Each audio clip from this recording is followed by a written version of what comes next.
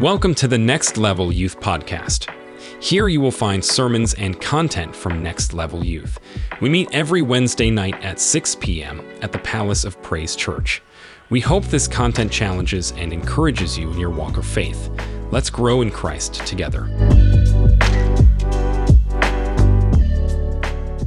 So I'm going to start off asking some rhetorical questions. I do this a lot, but I want to get your mind hopefully in the right place, get your mind going, get that train in your head, chewing, if you know what I'm saying. People say that a lot. Here's my question for you, and I'm going to ask a lot, rhetorical, of course. But for this year, what is on your agenda? What do you have cooking up? As the cool kids say, what do you got coming down the pipe this year? That's what cool people say, right? What's coming your way this year? What are you wanting to accomplish? Who are you trying to date? For some of you, what vehicle are you trying to buy or get rid of? Some of y'all got one, you're like, man, I'd like to get rid of that. What job are you trying to get? I'm just trying to get your mind going. How much money are you trying to save? I know y'all are saving money. I know some of y'all on that Dave Ramsey plan. I know. I see you, Bentley, you Dave Ramsey guy? He ain't saying. What circle of people are you trying to break into?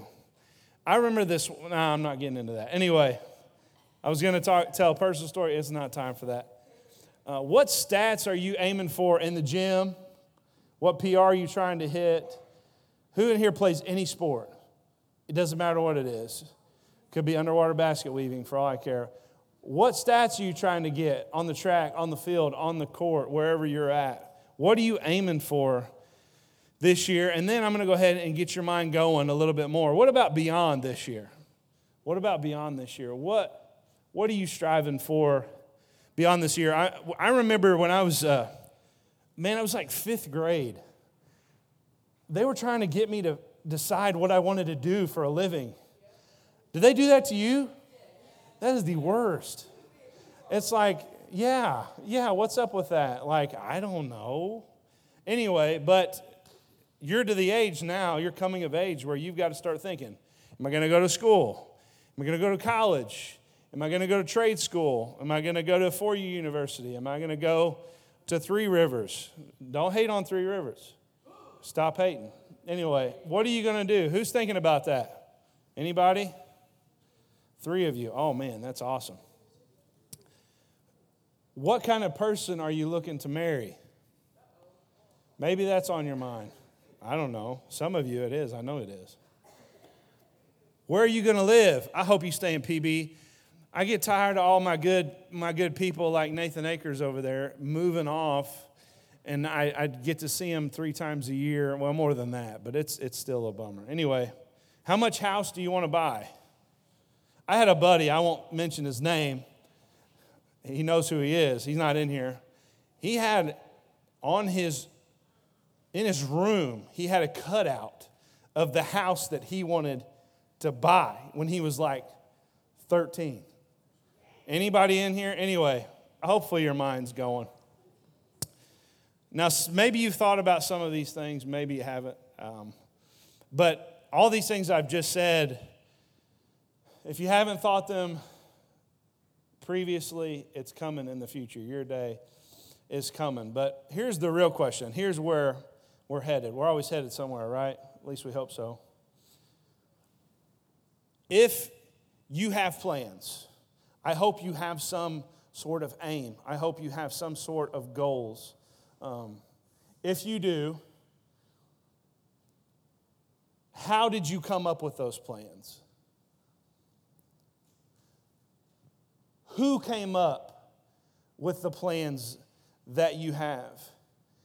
The question is, did you birth all those plans all on your own, or did God birth them in you? Because those are 2 really different things.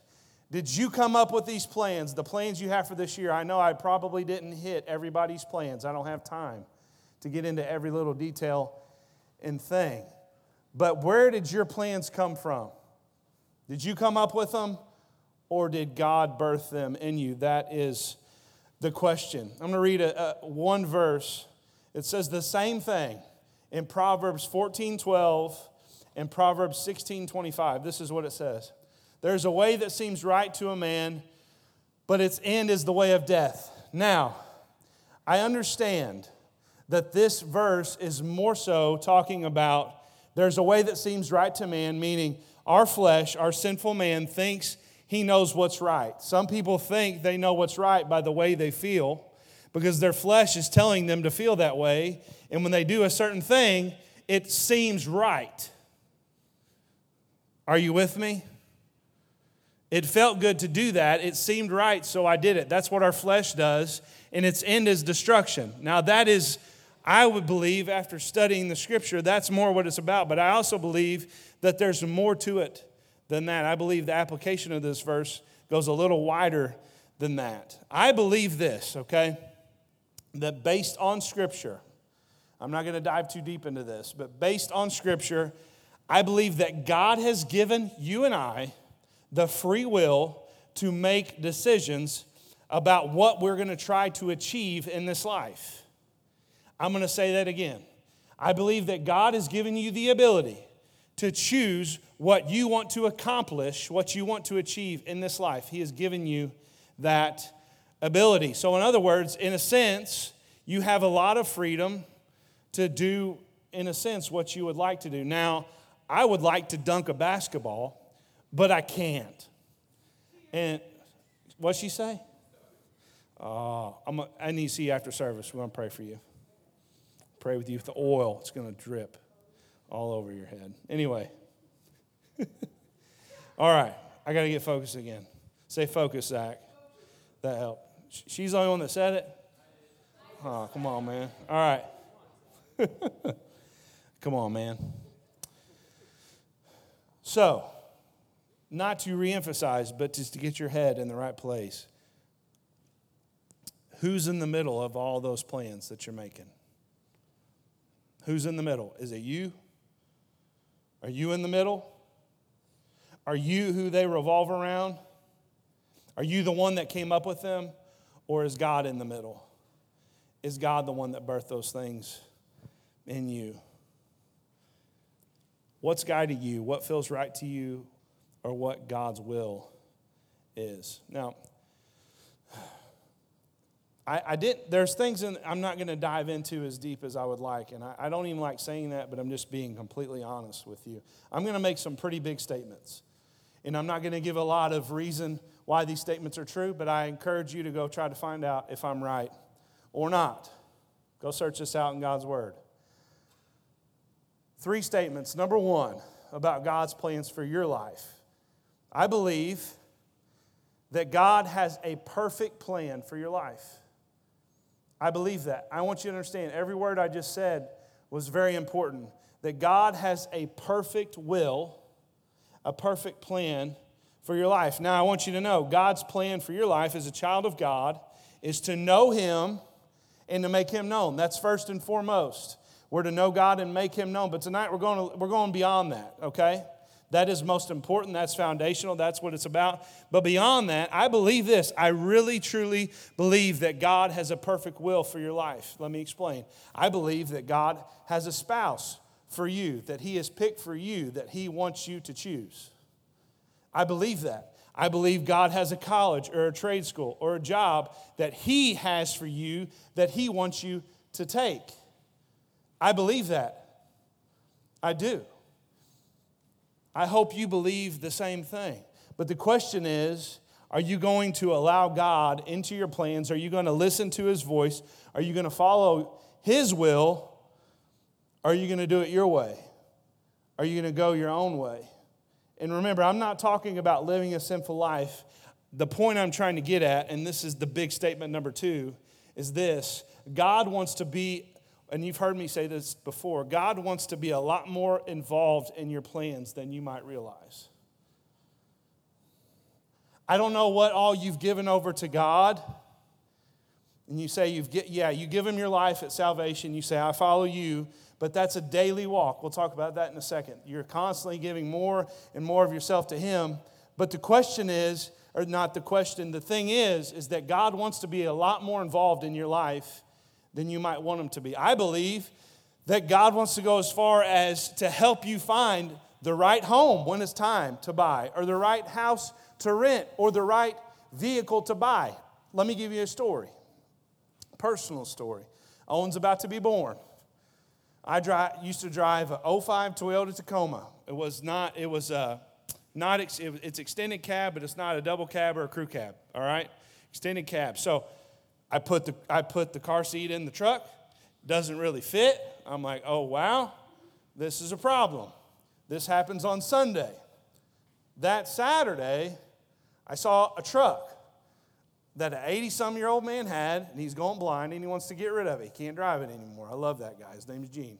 Good guy. I see it. I'm like, it's nice.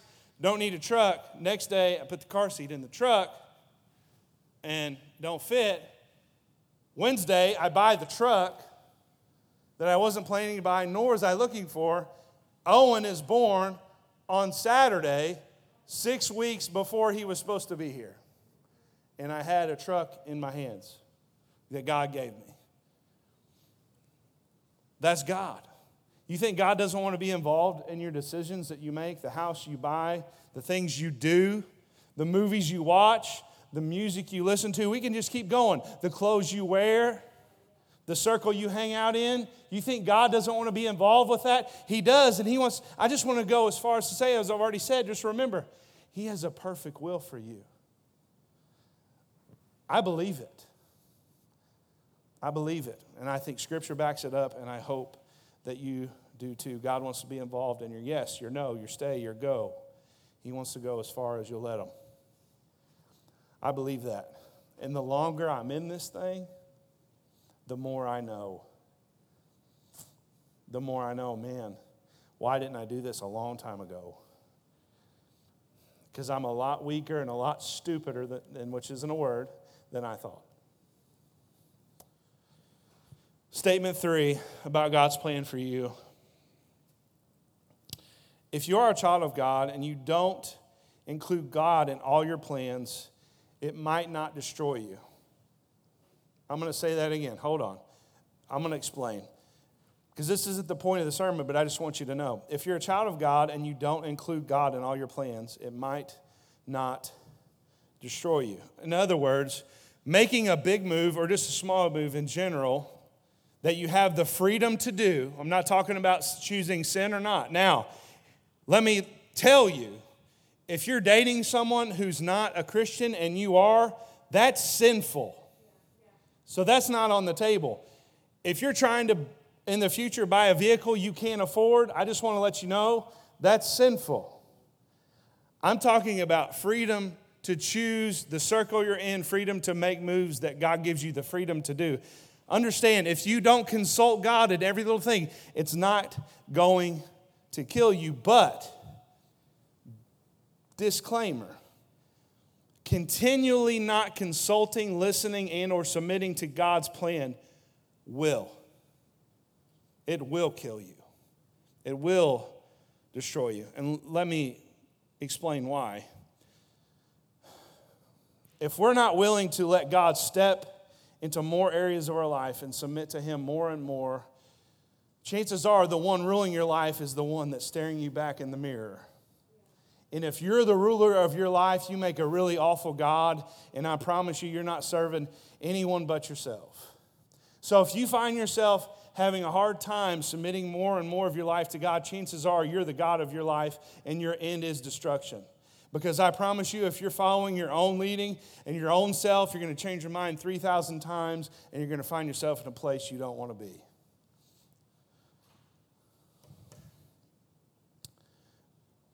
Matthew 16, 24 and 25 says this. Jesus said, this is the call of Christ, guys.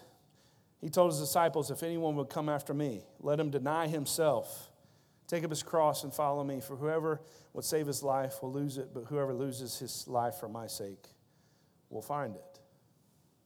This is the call of Christ. And that's the call that I just said a while ago that I continually am experiencing. Is the closer I get to him and the more time I spend in in God's presence, the more He asks of me.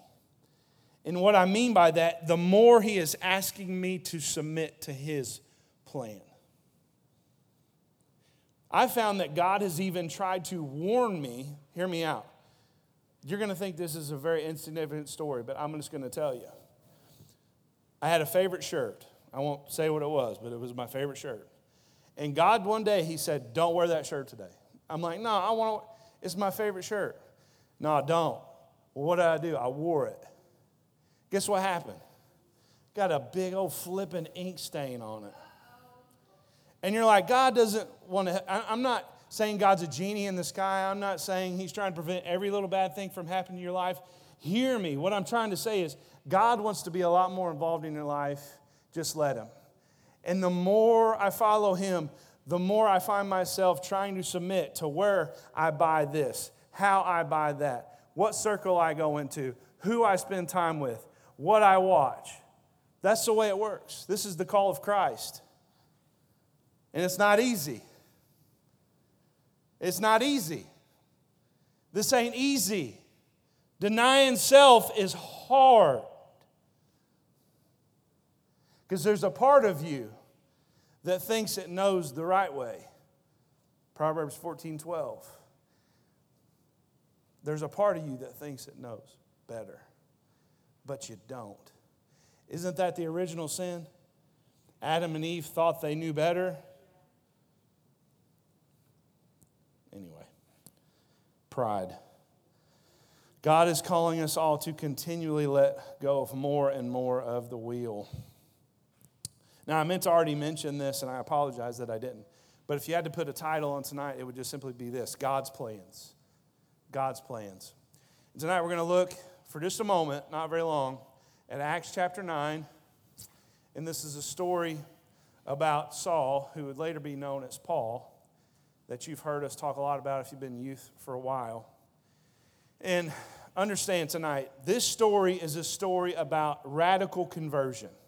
So as we get into this, I want you to keep in mind, in part, the things we're about to talk about are about radical conversion, but we're taking these same principles and we're going to apply them to God wanting to get involved in more plans in our lives. And I hope that makes sense here in just a moment. Now, understand, disclaimers, I have to give these. They're important. The conversion of Saul, later known as Paul, is radical. I've never heard another story like this in my life.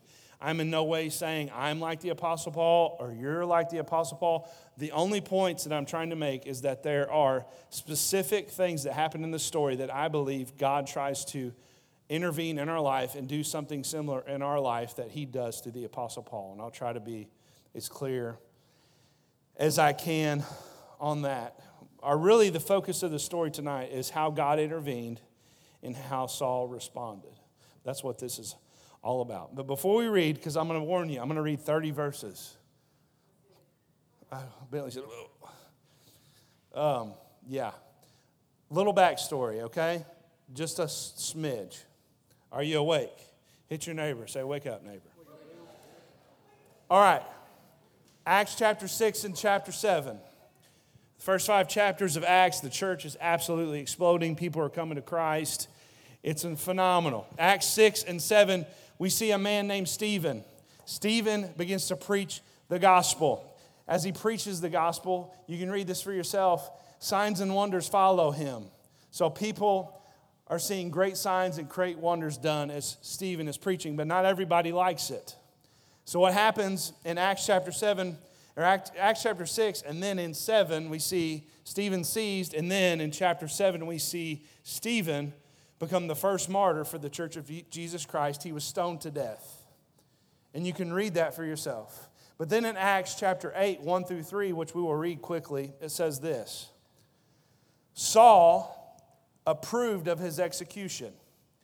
Then there arose on that day a great persecution against the church in Jerusalem, and they were all scattered throughout the regions of Judea, Samaria, except the apostles. Devout men buried Stephen and made great lamentation over him. But Saul was ravaging the church And entering house after house, he dragged off men and women and committed them to prison. So this verse tells us Saul was there, approved of Stephen's execution. He kept ravaging the church. He kept going into people who said they were following Jesus' homes, dragging them off, men and women, and throwing them in prison. Now here's the thing. Saul believed he was right.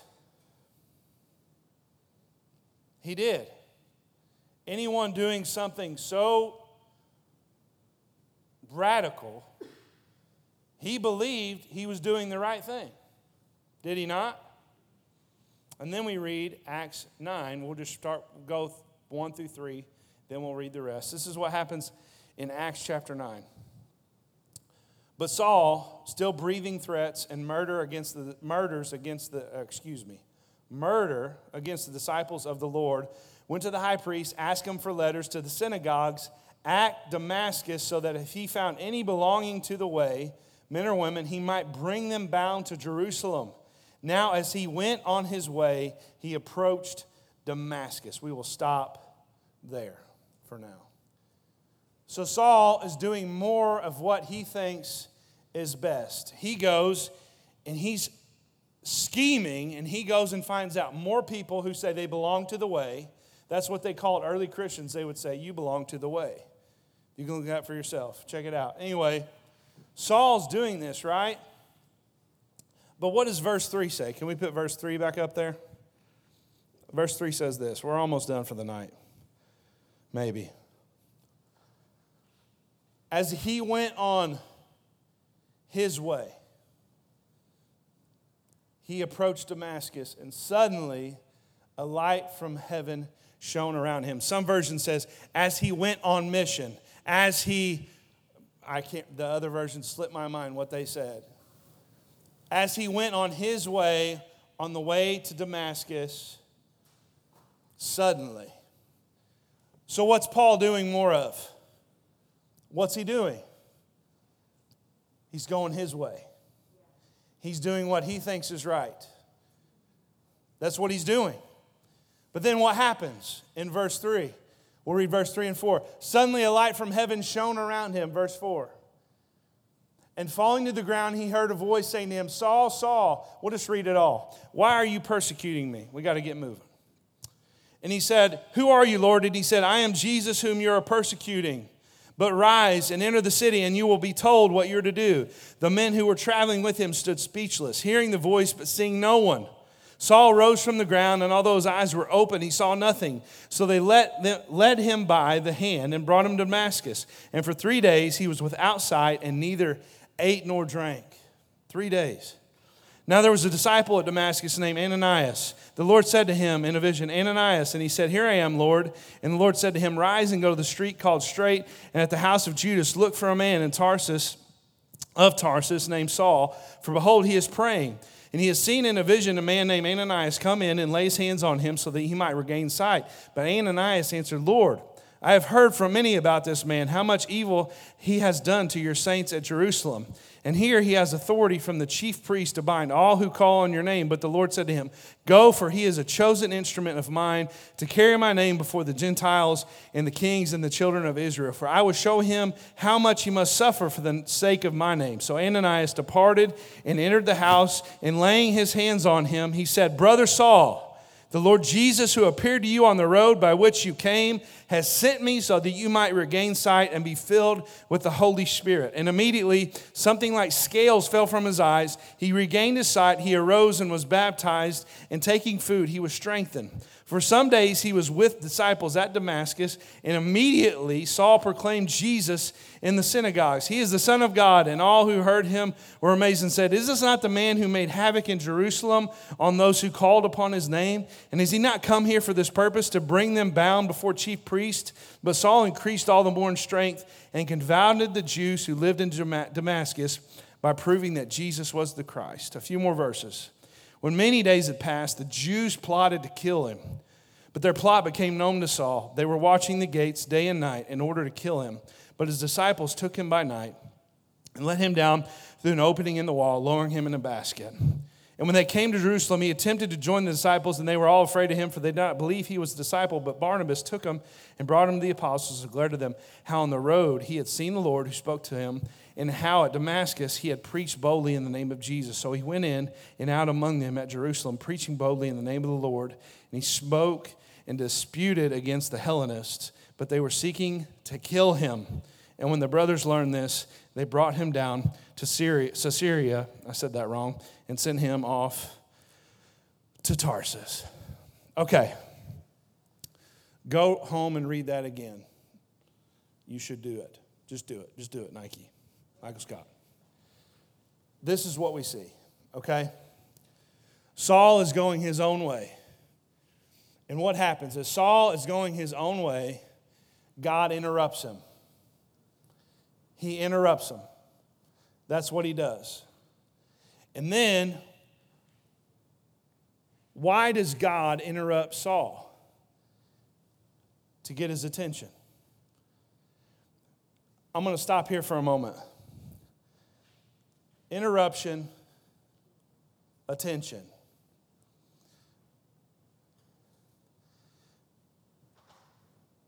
The story's about conversion, right? In salvation, what happens? God comes and he interrupts your plans and he gets your attention.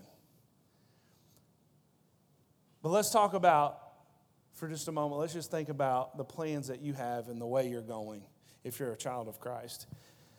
How many times, or maybe you're in a place right now, think back, think now, and I hope to prevent in the future, have you been doing your own thing, going your own way, and God had to interrupt you? Now, if he shone from heaven and knocked you off your horse, if you ride horses, that's really cool. If he did that, you need to tell somebody because that's flipping awesome. Kind of, but not really. And then if you were blind for 3 days and then you were healed of that, that's really cool. You should tell somebody. But let me just get a little practical for you, give you some examples. How many times has God given you a red flag to stop dating who you're dating? Or who you're going after. When somebody says, hey, they're cheating on you, and you're like, oh, no, I don't believe that. And then somebody else says it. How many times and this is a very broad statement, this is towards no one in this room, at all. Okay? But I've heard stories outside of this room even of people who were devoted to something, they get an injury, God interrupts their plans because they were going their own way and not his. How many times does that happen? Where God tries to interrupt your plans to get your attention. But here's the question. When he does that, are you going to open up your ears and listen? Go back and read the story. Jesus speaks to Paul, and Paul listens. God's always speaking. Are you listening? Are you listening? Paul hears Jesus speak, and he listens. He does what Jesus tells him to do. So what happens then? So Paul listens, and as he hears, listening means he also submits. So Paul was headed his own way. God interrupts him, gets his attention. Paul listens. How sad is it if you're not listening? If God's interrupting you, trying to get your attention, and you not listen? How sad is it if you just hear and you keep going your own way? Sad. The beautiful thing, Paul doesn't. What does he do? He listens, so he submits. And so what do we see in the next verses? We see Paul, he went and did what Jesus told him to do. Go to Damascus and pray. He's there. He's not ate. He's not drank. Ananias gets spoken to. He says, go pray for the Apostle Paul. I've already showed him you're coming. You're gonna restore his sight. Ananias comes, lays his hands on Saul. Sorry, I keep calling him Paul. It was called Saul at the time. There's significance to the name change we won't get into now. So I apologize for that. His sight's restored. He's filled with the Holy Spirit. And then what happens? The very Jesus Christ in his church he was just persecuting, he submits to him, he gives his life to him, and he starts to proclaim his name. And then what happens? Interruption. Again. Except who's trying to interrupt now? The devil. The enemy is. That's what happens, is it not? Paul's preaching, let's kill him. Peace, I'm out. That he gets out. Go read it. That's the Message version. Preaches again. We're going to kill you, dog. Oh, peace, I'm out. I'll see y'all later. Even though, that's the Message version. I'm sorry. Who tries to interrupt his plan then? The devil does. But as we read the Apostle Paul's life, he didn't interrupt anything, did he? No. And to wrap this up, we got to close. God wants to interrupt your plans, and he wants to interrupt the enemy's plans that he has for you. The devil wants to interrupt God's plans that he has for you. The good news is Job 42:2 says this, I know you can do all things and that no purpose of yours can be thwarted. What a word. Thwart. Rhymes with wart and court and port. The word thwart means to prevent, nix, or derail. God's plans cannot be thwarted for you. The only thing that can be thwarted, if you start using that word, kudos to you, man. You're cool. The only thing that can be thwarted is your submission to God's will for your life. Because that's what the enemy wants to do. He wants to do whatever he can to get you to stop submitting to God's will. So he'll do anything he can to, quote unquote, interrupt really isn't the right word, but it is. He wants to do whatever he can to get you off course, to get you to give up, to get you to go your own way. God's plans for you will not be changed or thwarted. Your submission to them can. So here are the questions to close. How much of yourself are you willing to lay down? Are you willing to let go of your plans and listen? You ready to give God your attention, to listen and submit to God's plans for your life? Not just playing plans. He wants to be more involved in your life, more than just knowing him and making him known, which is the point of our life, but he wants to be involved in every aspect. The longer you go in your faith, the more he's going to ask of you. Will you submit?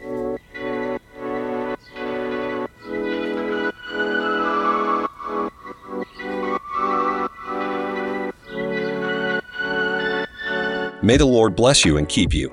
The Lord make his face to shine upon you and be gracious to you. The Lord lift up his countenance upon you and give you peace. Thank you for tuning in. God bless.